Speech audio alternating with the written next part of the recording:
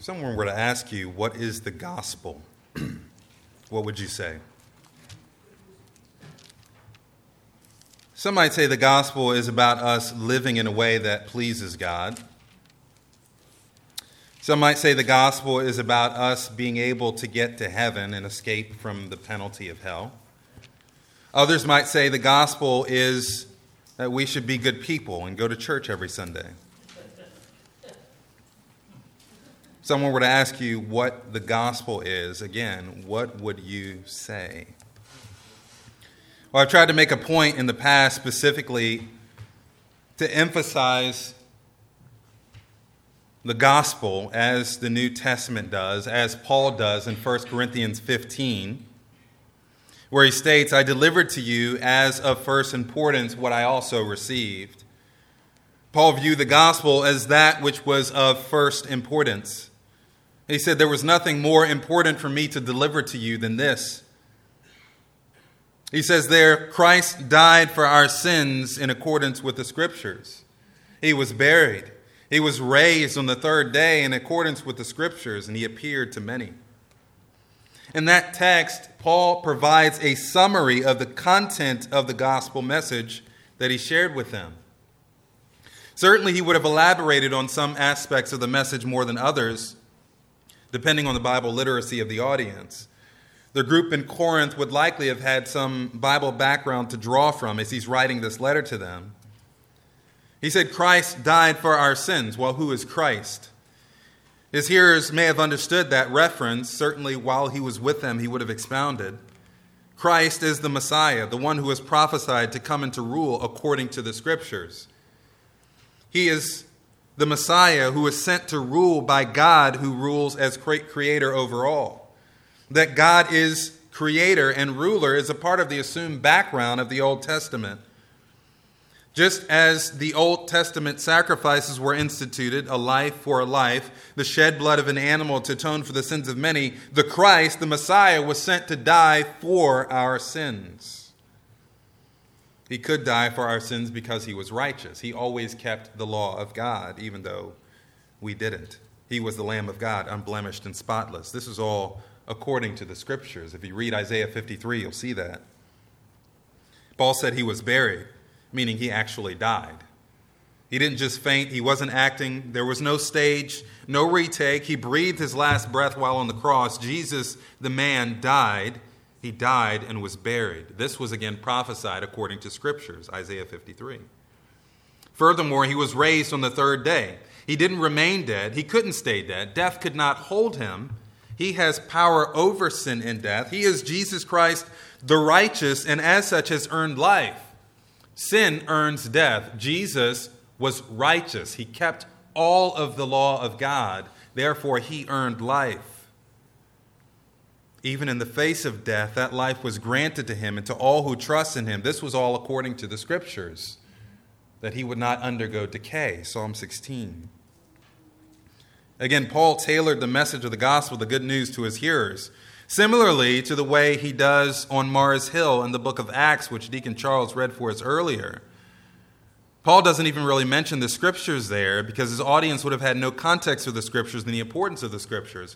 Perhaps over time he would have elaborated further. They did ask him to come back again. But at that time he provided the content of the gospel message in a form they would have understood. Taking a look back at that passage again, Paul starts with just a general idea or a general notion of God, which he admitted that they had. He said, I perceive that you are very religious. I found an altar with the inscription to the unknown God. Now, they would have worshipped many gods. In their supposed wisdom, they also had an altar to the unknown God, meaning they wanted to make sure that they covered all their bases. And so they had this altar with this inscription basically to say, just in case we miss somebody, here is an altar to this God. And Paul says, you have missed someone. You've missed a very important someone, and I'm going to tell you who that someone is right now. He referenced God as the God who made the world and everything in it. Again, the starting point of a biblical worldview. He is the creator. He is also the sustainer of all things. In him we live and move and have our being, he said in Acts 17. And he follows that up with, he has fixed a day. The same God, the creator God, the one who they don't know, he has fixed a day in which he will judge the world in righteousness. Again, that idea of righteousness comes back. By a man whom he has appointed, and of this he has given assurance by raising him from the dead. Judgment is coming. It is coming from the ruler of the world. Judgment is not arbitrary, but is in accord with righteousness, his righteousness, the righteousness of God.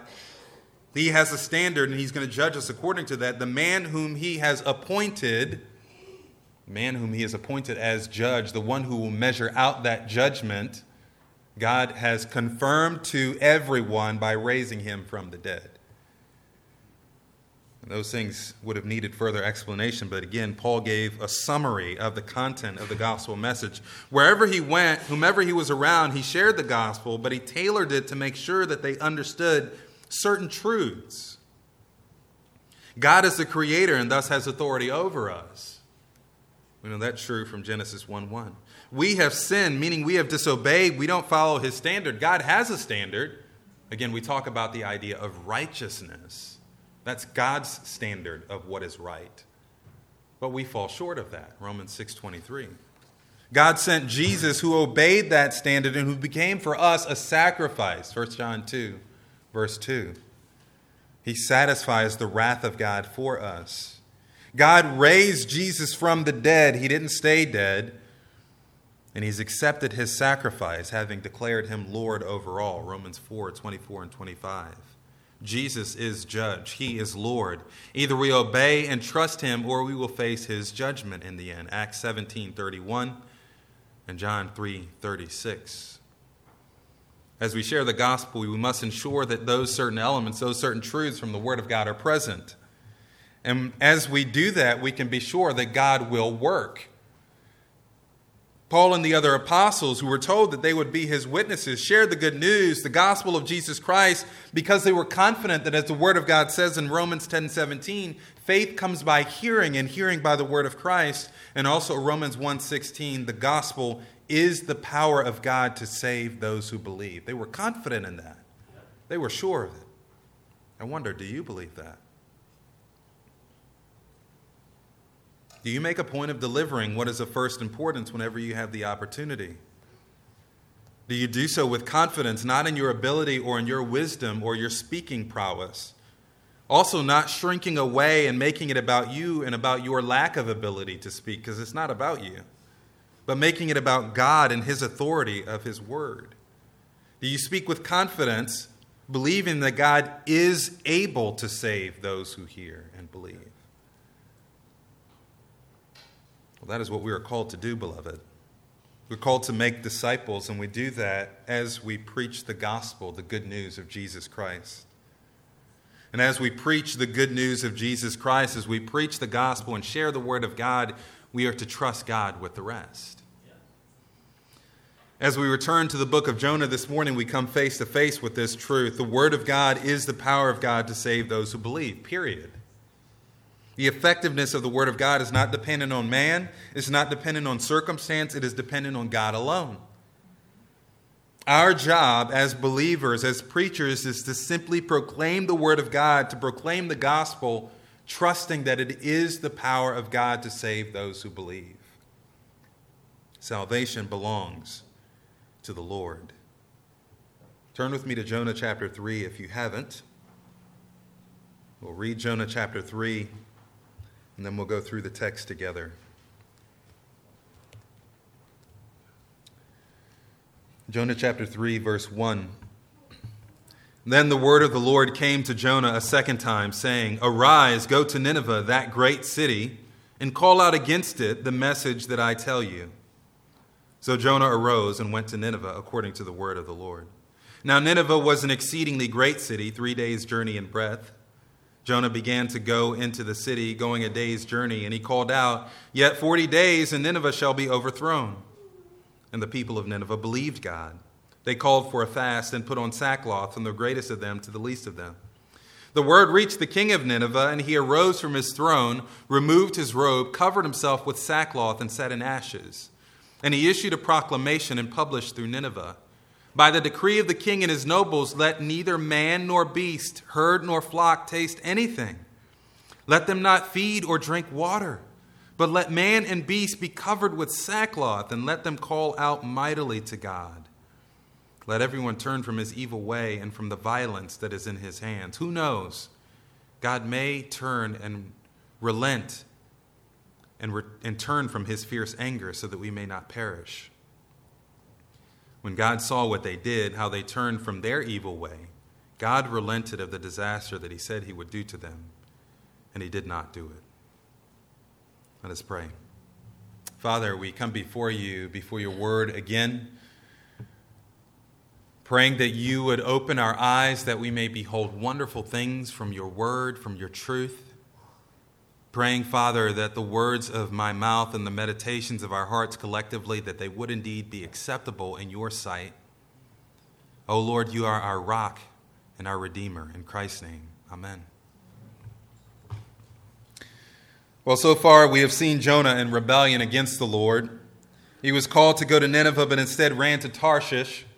He sinned in rebellion against the Lord. He was a prophet. Prophets were supposed to prophesy. That's what they were called to do. They were supposed to prophesy what the Lord commanded, where the Lord commanded, when the Lord commanded, and to whom he commanded. Jonah did not do that, and as a result of his rebellion, the Lord brought consequences into Jonah's life, grave consequences.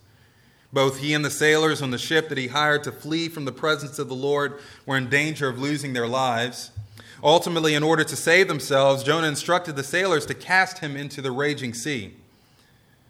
Jonah found himself sinking in the depths of the Mediterranean with no hope and no help. As a believer, Jonah remembered that the Lord was his God. In his despair, he cried out to the Lord for help. He cried out to the Lord, remembering that the Lord is compassionate and gracious, slow to anger, abounding in steadfast love, and relenting concerning calamity. He remembered that the Lord hears those who call by faith in prayer. He remembered that salvation belongs to the Lord. He called, and the Lord answered. The Lord hears the cries of his people. He hears and he answers. He never turns a deaf ear to his people. He is God, and he is good. In Jonah's case, the Lord answered miraculously by sending a fish to swallow him, to save him from drowning in the sea, and to preserve his life in the belly of a fish until he was able to be returned to dry land 3 days later. That is where we left Jonah, vomited up on dry land, but alive, and presumably having learned his lesson. Well, we pick up there in chapter 3. An outline for this text is as follows. And remember again, when we are looking at historical narrative, an outline follows the events of the narrative. We're not, as we were in the letter of Philippians, breaking down sentences and paragraphs. As we're looking at a narrative, historical narrative, we're thinking through the events that happen and using that as a structure or an outline for us. Well, in chapter 3, we see 4 main movements. In verses 1 through 4, we see Jonah's proclaiming.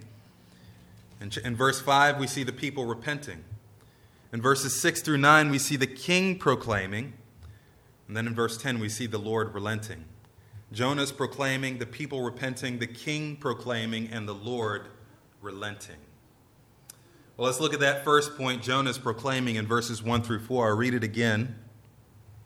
Then the word of the Lord came to Jonah the second time, saying, "Arise, go to Nineveh, that great city, and call out against it the message that I tell you."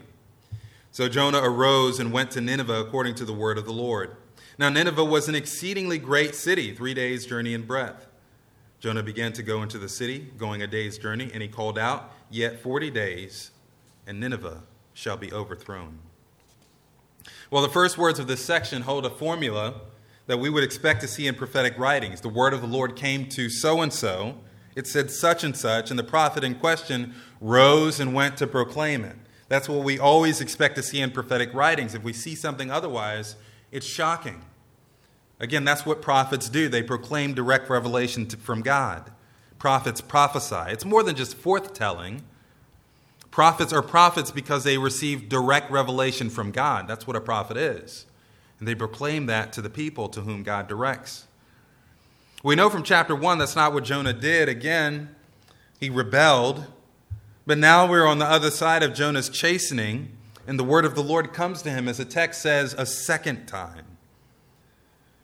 And the words of the call here in chapter 3 are not so different from chapter 1. Chapter 1, he says, "Arise, go to Nineveh, that great city, and call out against it, for their evil has come up before me." Here, the Lord says, "Arise, go to Nineveh, that great city, and call out against it the message that I tell you."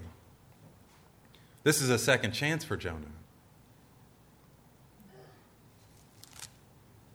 I like what Warren Wiersbe said about this idea of Jonah receiving a second chance. He says, when we fall, the enemy wants us to believe that our ministry is ended and there's no hope for recovery, but our God is the God of a second chance. And he quotes this passage, "The word of the Lord came to Jonah a second time." You don't have to read very far in your Bible to discover that God forgives his servants and restores them to ministry. Abraham fled to Egypt where he lied about his wife, but God gave him another chance. Jacob lied to his father Isaac, but God restored him and used him to build a nation. Moses killed a man and fled to Egypt, but God called him to be the leader of his people. Peter denied the Lord 3 times, but Jesus forgave him. God is a God of second chances. He has compassion on his people. When we call out in humility, he does respond. Moving on, verse 3, "So Jonah arose and went to Nineveh according to the word of the Lord." Clearly, he had learned something from the events of the past 2 chapters. I said previously, the repentance is illustrated by a change of mind, which leads to a change of action. Previously, Jonah ran away. Now he simply arose and went to Nineveh in obedience. And we don't know how much time elapsed between Jonah's arrival on whatever beach he was spat out on in the second call. I think it's not really that important for the purpose of the narrative. It could have been immediately or it could have been some time afterward. Either way, Jonah had learned his lesson and now willingly and immediately obeyed when he was called. And for those parents out there, or grandparents, that is what obedience is. It's immediate. It's willing. It's uncomplaining. If you have to count to 3, that's not obedience. If you have to repeat yourself multiple times, it's not obedience. If you have a lot of back talk and complaining and whatnot, that's not obedience. Obedience is immediate, it is willing, and it is uncomplaining. And we have to teach that to our children because that's what God expects. It's not just because it's nice for us, it's because we live in a world where God expects for us to obey immediately. And so it behooves us as parents to teach our children to obey immediately. Moving on again, back to our text, Jonah arose and went to Nineveh. Now there have been a number of things in the book of Jonah with the attached adjective great. That seems to be a favorite description of the author. Nineveh is called the great city, chapter 1, verse 2. Also chapter 3 here, and chapter 4, verse 11. The Lord hurled a great wind, we remember from chapter 1. Jonah referred to the tempest as a great tempest in chapter 1, verse 12. The Lord appointed a great fish, also in chapter 1. The term great is used not haphazardly, but in order to emphasize something. In the case of the wind, the tempest, the sea, and the fish, it's intended to illustrate the Lord's sovereign control over these things and his determination to get Jonah's attention. He didn't send just a little wind, he sent a great wind. It didn't cause just a little tempest, it caused a great tempest. God was in control of this. With reference to the city, however, it's used to describe here a great city, not because you should stand in awe of the greatness of the city, but rather to emphasize that there were a great number of people involved. We understand that, and we'll discuss that again when we get to chapter 4, verse 11, where the text says, and this is quoting from God, "Should I not pity Nineveh, that great city, in which there are more than 120,000 people who do not know their right hand from their left, and also much cattle?" That it is a great city should help us to understand the compassionate heart of God for people. He sees this great city represented by 120,000 people. Their evil has come up before him, and yes, his judgment for their sin has been aroused, but more to the point of the book of Jonah, his compassion for them has been aroused. Thus, before the Lord measures out his judgment upon them for their sin, he desired to provide them an opportunity to repent, and so Jonah was sent.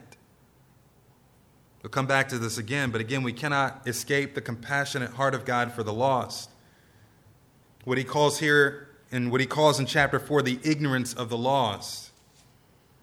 As it says in 2 Peter chapter 3, verse 9, God is not willing for any to perish, but for all to come to repentance.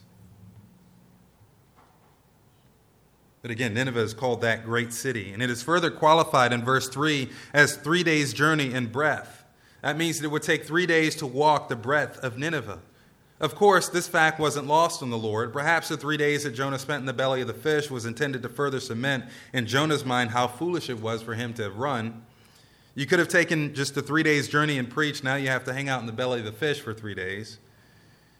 Regardless, it meant that Nineveh was a massive city at that time, a massive city with, again, lots of people. Verse 4, Jonah began to go into the city, going a day's journey, and he called out, "Yet 40 days, and Nineveh shall be overthrown." Again, Jonah was called to go and preach. He was told to preach the message that the Lord would give him, so he went and did it. I don't think there's necessarily anything significant about the fact that he went 1 day's journey. Perhaps it was just a good stopping point. Maybe there was a square available for him to preach in order to have the greatest impact. The point overall, again, is that Jonah is obeying the word of God. He was told to go and preach, and so he did. And the message that he proclaimed was simple enough. And I take this to be representative of the whole message, "Yet 40 days and Nineveh shall be overthrown." Why do I call it representative? Again, we already know that there are certain things that the author hasn't shared with us. There are certain things as we've gone through the narrative that he just didn't record the verbatim of. Jonah got onto the ship headed to Tarshish and did not tell the crew his name. We know that because later on they asked him, "Who are you?" And he had to explain who he was and where he was from. And when Jonah said who he was, he told them that he was running from the Lord in chapter 1, verse 10, but we don't actually have those words recorded as such. This is the later commentary from the author. There's also the matter of the prayer in the sea in chapter 2. We talked about that. We know that he prayed in the sea, but we don't have the verbatim words of it. The author just left those out because the verbatim words were not important. I take all that to mean that in the course of writing this narrative, the author has simply left certain verbatim words out that he didn't deem necessary. Ultimately, they're not necessary because if they were, then the word of God would have revealed them.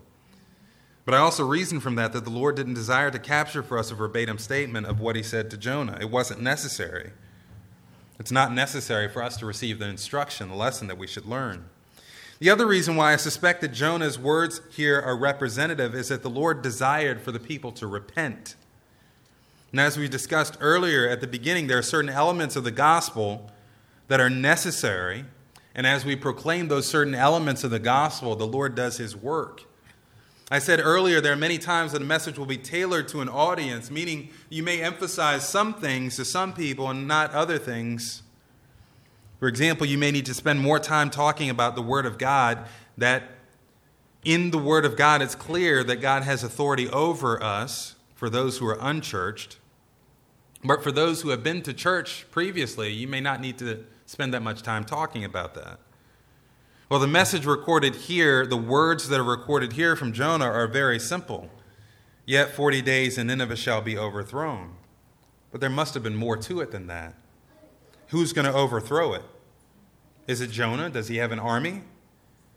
Is it his people, the Hebrews? Why are they going to overthrow it? What has Nineveh done to offend the coming conqueror? How are they going to overthrow it? This is a great city. The Assyrians have and will conquer many. Why is this judgment coming to them? There are so many questions from that simple message. There just must have been more to it than that. I think this is a summary statement from Jonah, and the summary is, you guys are in trouble. And we do see other elements of what he shared with them as we move on. Look at verse 5. The people repented from his message. And the people of Nineveh believed God. They called for a fast and put on sackcloth from the greatest of them to the least of them.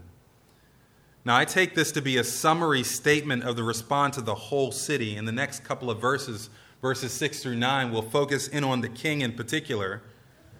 Nevertheless, this verse summarizes the whole response of Nineveh from the least of them to the greatest, it says. So all the way from the king to the peasant, this is how they responded. And the question is, again, why? Why did they respond by believing God? Well, it's been suggested that it was Jonah's appearance that led to people believing God and quickly repenting. Having stayed in the belly of a fish for 3 days certainly could have an impact on a person. Some have suggested that 3 days inside the belly of a fish with gastric juices having their work could have changed Jonah physically, perhaps bleaching his skin tone or in some other way. This has been illustrated by a kids program called Veggie Tales, which I highly recommend. It's very, it's educational and it's fun. And it's literally what it sounds like. There are vegetables who portray characters in Bible stories. The older stories are certainly a whole lot better than the newer stories. So if you're going to delve into it, if you haven't, I would suggest getting the older stories. Well, there is one about Jonah, and it's kind of a comical rendition of it. But the character of Jonah, his skin tone is markedly different after having spent 3 days in the belly of a fish. And of course, when he's brought into the town square, the king, he's brought before the king. My kids are laughing because they've been reminding me of this ever since I started preaching through the book of Jonah. But, they bring the character of Jonah to the town square, and the king asks one of his officials to smell him. Because Jonah's been hanging out in the belly of this fish, and, the official reaches over and smells Jonah, and he faints because Jonah smells absolutely awful. It's hilarious. Moving on from there, but, yeah. It's quite hilarious, but it's just representative of one of the ideas of why the people of Nineveh may have responded to Jonah so quickly because he was in the belly of the fish. I think that's possible, but not necessarily likely. It was the Lord's desire in sending the fish to preserve Jonah, right? So he put him in the belly of the fish not to change him or alter him in any particular way, but really to preserve his life. So he probably came out unharmed and unaffected. And really, if Jonah had obeyed in chapter 1, there would have been no fish. So I think it's possible that he came out smelling and somehow altered or changed, but not necessarily likely. Somewhat related to this idea, it was suggested that Nineveh had experienced a number of natural disasters around the time that Jonah would have arrived. So, seeing this guy coming out of the experience that he just had and proclaiming that your nation is about to be overthrown, they've just had all of these great and terrible natural disasters. Maybe, some people suppose that was kind of priming them for receiving the message that Jonah had proclaimed. Again, it's possible. I don't think it's necessary. But looking back at the text again, it says that the people believed God. The people of Nineveh believed God. I think, in other words, Jonah had at least made known to them that it was God who intended to overthrow Nineveh. And again, we don't have those verbatim words, but it seems more likely that he let them know who it was who was coming to overthrow them. And if he shared that it was God, again, using a bit of imagination, he would have likely described God in the same way that he did to the pagan sailors. He is the Lord, the God of heaven, who made the sea and the dry land. Perhaps he shared with them what he had just gone through after having disobeyed the Lord. Perhaps he shared his ordeal being a servant of God who disobeyed, yet having nearly lost his life as a consequence before repenting. But likely, he would have told them something to let them know who it was he was up against. He could have said something like this. Again, this is God, the Lord, the God of heaven, who made the sea and the dry land. He is angry with you. You have sinned against him. You have wronged him. Your evil has come up before him. And in 40 days, unless you repent, your nation will be overthrown. Something like that.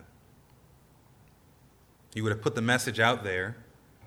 Perhaps there were follow-up questions that were asked and he answered, but he put it out there and he let it sink in and let the Lord do his work. And though the text doesn't say so, as he always did, the Lord does a work in the hearts of people. The text further says they called for a fast and put on sackcloth from the greatest of them to the least of them. God does a work in the hearts of men when they hear the gospel. Again, the gospel is the power of God to save those who believe. We maintain as we read passages like Ephesians chapter 2 that we were dead in our trespasses and sins in which we formerly walked according to the prince of the power of the air, the spirit that is now working in the sons of disobedience. We were dead in our trespasses and sins. The Bible says we were as dead men to God. Dead men don't answer. Dead men don't respond. They don't get up. They don't listen to you when you call to them. They don't know that they're in danger. God has to do something to the heart of a dead man. Paul says elsewhere in 1 Corinthians 2, the natural person does not accept the things of the Spirit of God. They are folly to him, and he is not able to understand them because they're spiritually understood. Dead men cannot understand the value of spiritual things when they hear them unless God does a work in their heart first. Titus 3, he saved us, not because of works which we've done in righteousness, but according to his own mercy, by the washing of regeneration and renewal by the Holy Spirit, whom he poured out on us richly through Jesus Christ our Savior. God has to wash our hearts. He has to renew our hearts.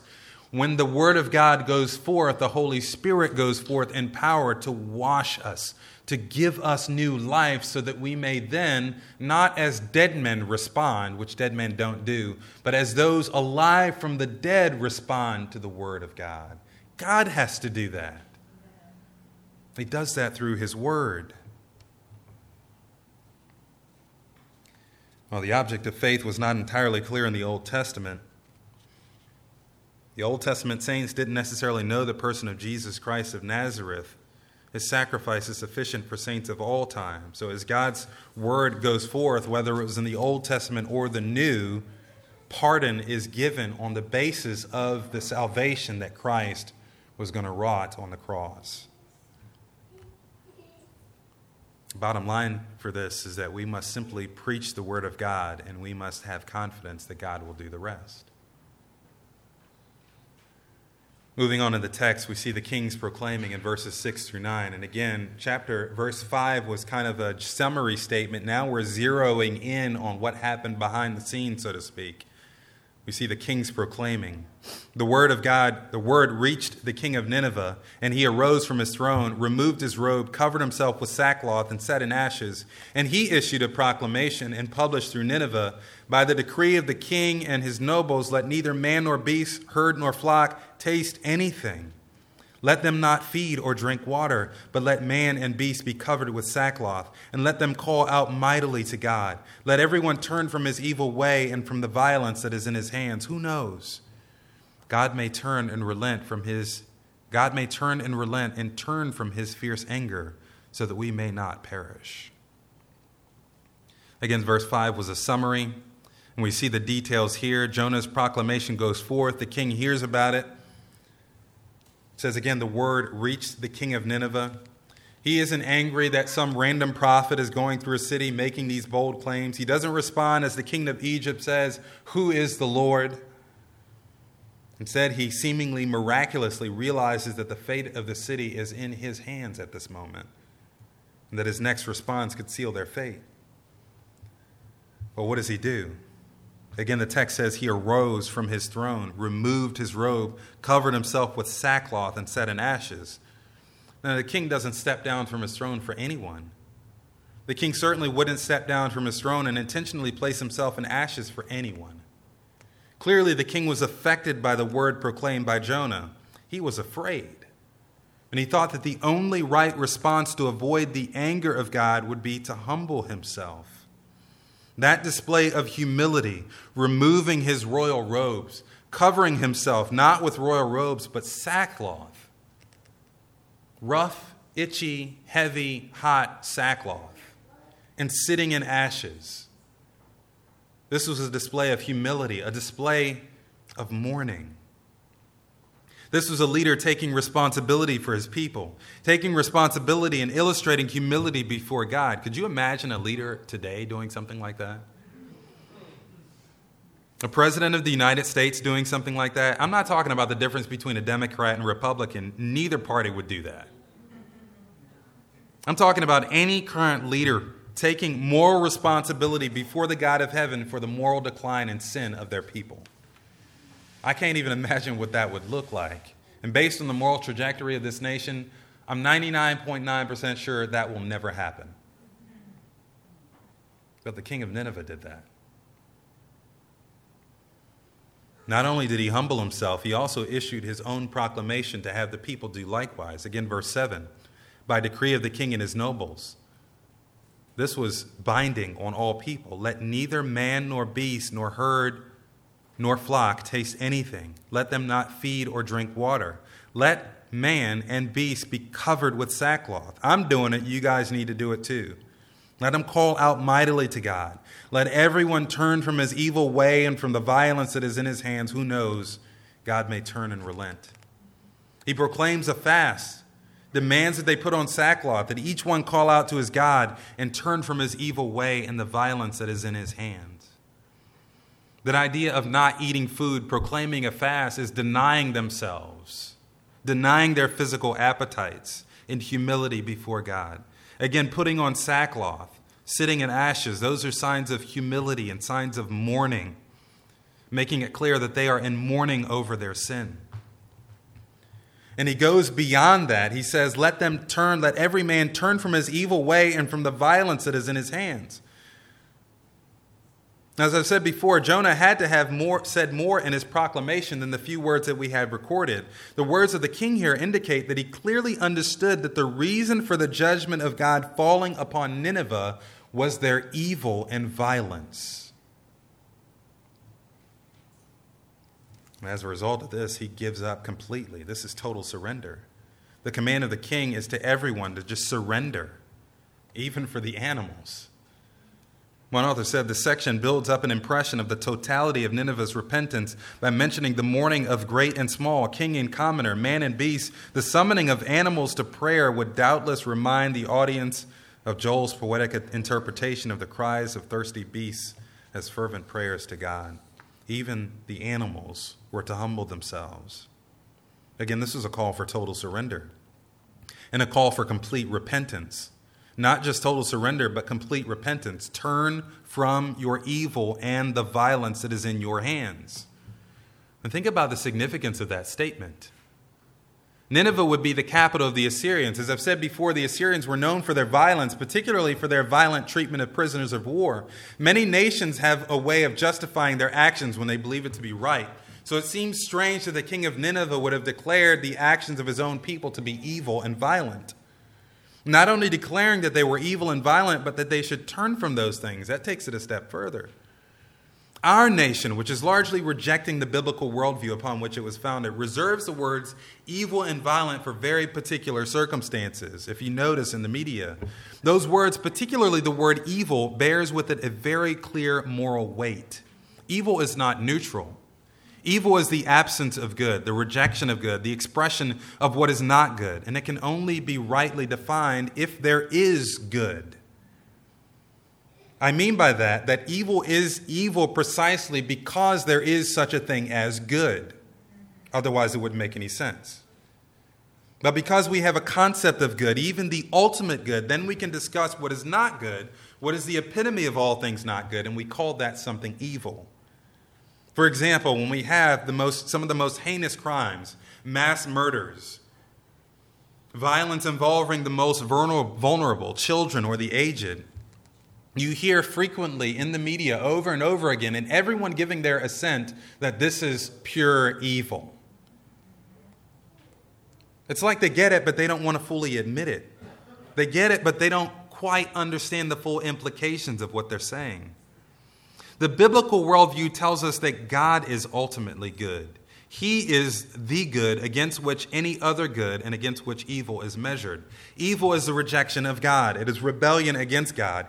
God is the greatest good, the ultimate good. To turn away from him, to reject him, is the epitome of evil. Christianity takes sin so seriously, not just the supposed big-ticket items, the things that make the headlines as Christians are mocked as bigots or insensitive for their views on homosexuality, for example, or the murder of the unborn. But the Christian worldview takes any sin seriously. Anything that is done contrary to the will of God, contrary to the word of God, any sin is taken seriously according to the Christian worldview precisely because it is a rejection of the greatest good, who is God. As we sang earlier, God is holy. We are made in his image. We are made to bear his image to the world. He made us for that purpose. He is worth that. He is worth our glorifying him. He is worth our obedience. When we do not glorify him, bear his image as it is, that is the greatest tragedy. When we violate each other, the violence, reference in the words of the king in our passage, the violence that we see on our streets daily, when we do so, we violate those made in the image of God. When we sin, as R.C. Sproul put it, we lie to the cosmos about the nature of God. We're supposed to bear his image. That is the greatest tragedy. That is the great evil in the world today. Not something outside of us, not something that happens to us, but when we, who are made in the image of God, fail to bear his image well to the cosmos. And when we violate each other who are made in his image, that is cosmic treason. That is evil. Knowing this is not something that the natural man is able to determine. Thus, again, as we turn back to our text, we're faced with the realization that it is only through the preaching of the word of God that the heart of the king was changed. And the king, as a representative for his people, the head of his people, issued a proclamation declaring that all of their ways up until this point have not been good, not neutral, but evil. They have been offensive to God. And that they need to seek the forgiveness of God. Verse 9, who knows? God may turn and relent and turn from his fierce anger so that we may not perish. He believed God. He believed that God was going to destroy Nineveh. He says, we have all been evil. We have dishonored and rebelled against his goodness. We must turn away. We must repent of our evil. And if we do that, perhaps God will relent and turn. The king didn't assume. He hoped. He hoped that their repentance would be sufficient. The Lord, the God of heaven, is angry, fiercely angry. We've done evil in his sight. He's going to destroy us. We must repent. We must turn away from our evil, so that perhaps he will spare us. Whatever we do when we proclaim the message of the gospel, we must make clear that this is not optional for people. Believing on the Lord Jesus is not like one option among many. Again, Acts 17, God is not asking for people to repent. He is commanding that people everywhere should repent. He's not offering them an olive branch, an opportunity to barter or negotiate. God commands that you must repent and turn away from your sin because judgment is coming. Believe on the Lord Jesus is a command. Repent of your sins is a command. Judgment is coming is a statement of fact. Those things must be clear when we present the gospel because that's a part of the gospel. When you see someone sitting in the middle of a busy roadway with an 18-wheeler barreling down upon them, you don't say, hey, would you like to hear information about how you can be saved from an 18-wheeler? I mean, if you care about them at all, you tell them the truth. Listen, you are going to die if you stay here. If you stay here, you are going to be run over and you will die. That's what's going to happen, period. You can get up and leave, move out of the way, get in the way of salvation, or you can stay here and you will die. Isaiah 66, behold, the Lord will come in fire, and his chariots like the whirlwind, to render his anger and fury, and his rebuke with flames of fire. For by fire will the Lord enter into judgment, and by his sword with all flesh, and those slain by the Lord will be many. Do you get that? Isaiah 66, later on in the passage, from new moon to new moon, from Sabbath to Sabbath, all flesh shall come and worship before me, declares the Lord. And they shall go out and look on the dead bodies of the men who have rebelled against me. For their worm shall not die, their fire shall not be quenched, and they shall be an abhorrence to all flesh. Revelation 14. Speaking of those in the coming days of the tribulation, if anyone worships the beast and its image and receives a mark on his forehead or on his hand, he also will drink the wine of God's wrath, poured full strength into the cup of his anger, and he will be tormented with fire and sulfur in the presence, listen to this, in the presence of the holy angels and in the presence of the Lamb. And the smoke of their torment goes up forever and ever. They have no rest day or night, these worshipers of the beast and its image, and whoever receives the mark of its name. God is not playing.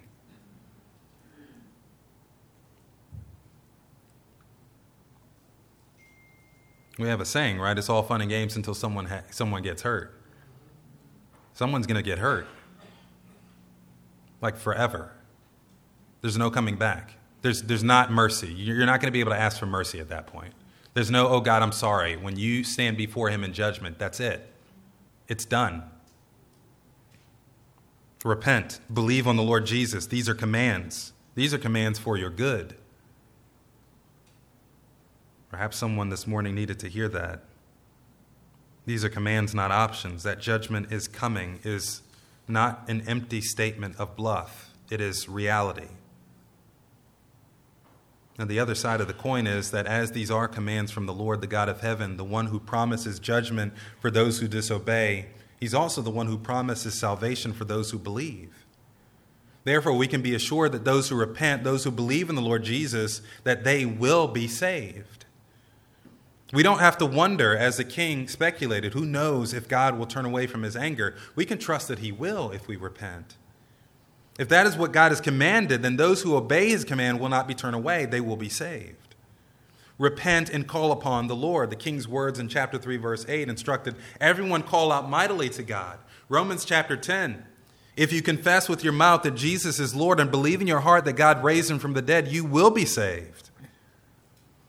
In verse 13, everyone who calls on the name of the Lord will be saved. That's a guarantee. Yep. Repent, believe, call out to the name of the Lord, and you will be saved. Well, the people of Nineveh repented. Jesus confirms this in Matthew 12:41 as he chastises a generation of Israel to whom he preached for their unbelief. The Lord is faithful to save those who believe his word and show it by their repentance. We see this confirmed in the final verse. It's also the final point of our outline. Again, we saw Jonah's proclaiming, the people repenting, the king's proclaiming, and now the Lord's relenting. Look again at verse 10. When God saw what they did, how they turned from their evil way, God relented of the disaster that he said he would do to them, and he did not do it. If chapter 2 involved a passage of Scripture that causes liberals and unbelievers to scoff and question, this verse and the intent of this verse has caused believers across the spectrum of Bible interpretations to scratch their heads. They get tripped up over that one little word there. When God saw what they did, how they turned from their evil, God relented of the disaster. At face value, this passage suggests to some that God changed his mind. In fact, in the King James Version, the word translated relented in ESV is translated repented. Now, the reality is that the word used in the Greek translation of the Old Testament to describe what God did is the word that we would use for repent. But in the Hebrew, the original language, it is a different word. In the original, the root of the word that is used for, that is translated relented, is the root of the word for compassion. God had compassion on them. Remember what Jonah says about God in chapter 4, verse 2. We've mentioned this many times. He is compassionate and gracious, slow to anger, abounding in steadfast love, and relenting concerning calamity. That is a part of who God is. It is not inconsistent with his character to relent concerning calamity. If he's declared that there are consequences for sin and that those consequences will happen unless people repent, it is no bluff. It is a statement of fact. Consequences will come unless they repent. Nevertheless, he is compassionate and willing to relent concerning calamity if those certain conditions are met, and that condition is repentance. Jonah understood this firsthand, right? He was destined to die for his rebellion. He had been driven from the sight of the Lord, cast overboard, on his way to Sheol, the place of the dead. He had literally breathed his last breath, but what did he do while he was sinking in the ocean? He called out to the Lord. He repented of his disobedience, and the Lord spared his life. That is consistent with the character of God. All who call on the name of the Lord will be saved. They will be delivered. And again, looking at the text, the emphasis made clear by the words of the king that it was their evil and violence that initiated God's anger and judgment. In response to this truth, they turned away from their evil. That was the call. Turn away from your evil and your violence and call out mightily to God. They hoped in God that he would turn away from his judgment, and so he did.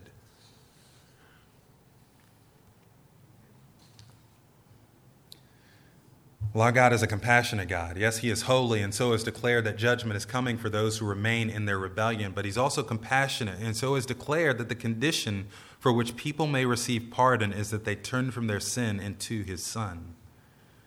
Thus again, we are called to make disciples. In order to do this, we must preach the gospel. In preaching the gospel, we must use the word of God. There's a popular marquee, preach the gospel, use words if necessary. I understand that sentiment. The sentiment is that we ought to live out the gospel. And that is true. We ought to properly adorn the gospel of salvation. That's what Paul says in Titus. We ought to be zealous for good deeds. But if we're actually preaching the gospel, that requires words. And it requires the word of God. Again, God is the creator and has authority over us. We have sinned. We have disobeyed him. Again, Romans 6:23. We fall short of his glory. God sent Jesus, who is Jesus Christ the righteous, according to 1 John, but who also became the sacrifice for us, taking our judgment. God raised Jesus from the dead, accepted his sacrifice, and declares him Lord, Romans 4:24. Jesus is the judge. He is a Lord. There is a day fixed for judgment when he will stand before us and judge the peoples of the earth. Again, Acts 17:31 and John 3:36. Your only option for salvation is the way that God has provided. Repent, believe in Jesus, who is Lord of all. Call upon his name and you will be saved.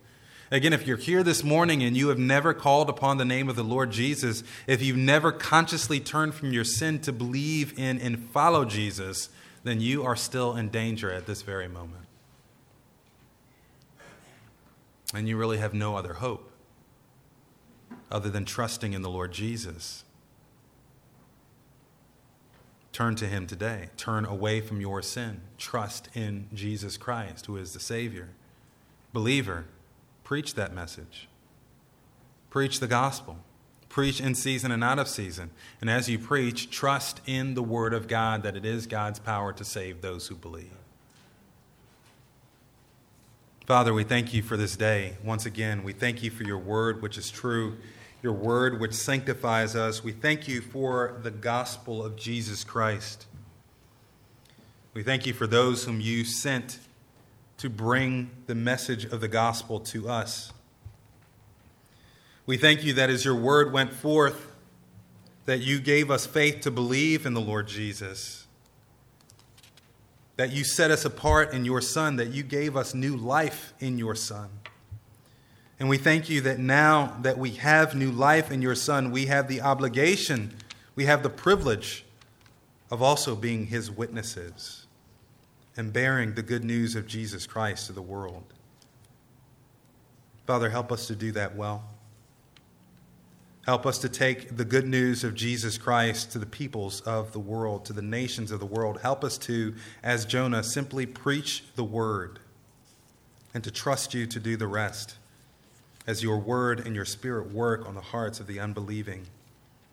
We pray this all in the name of your Son, our Savior, Jesus. Amen.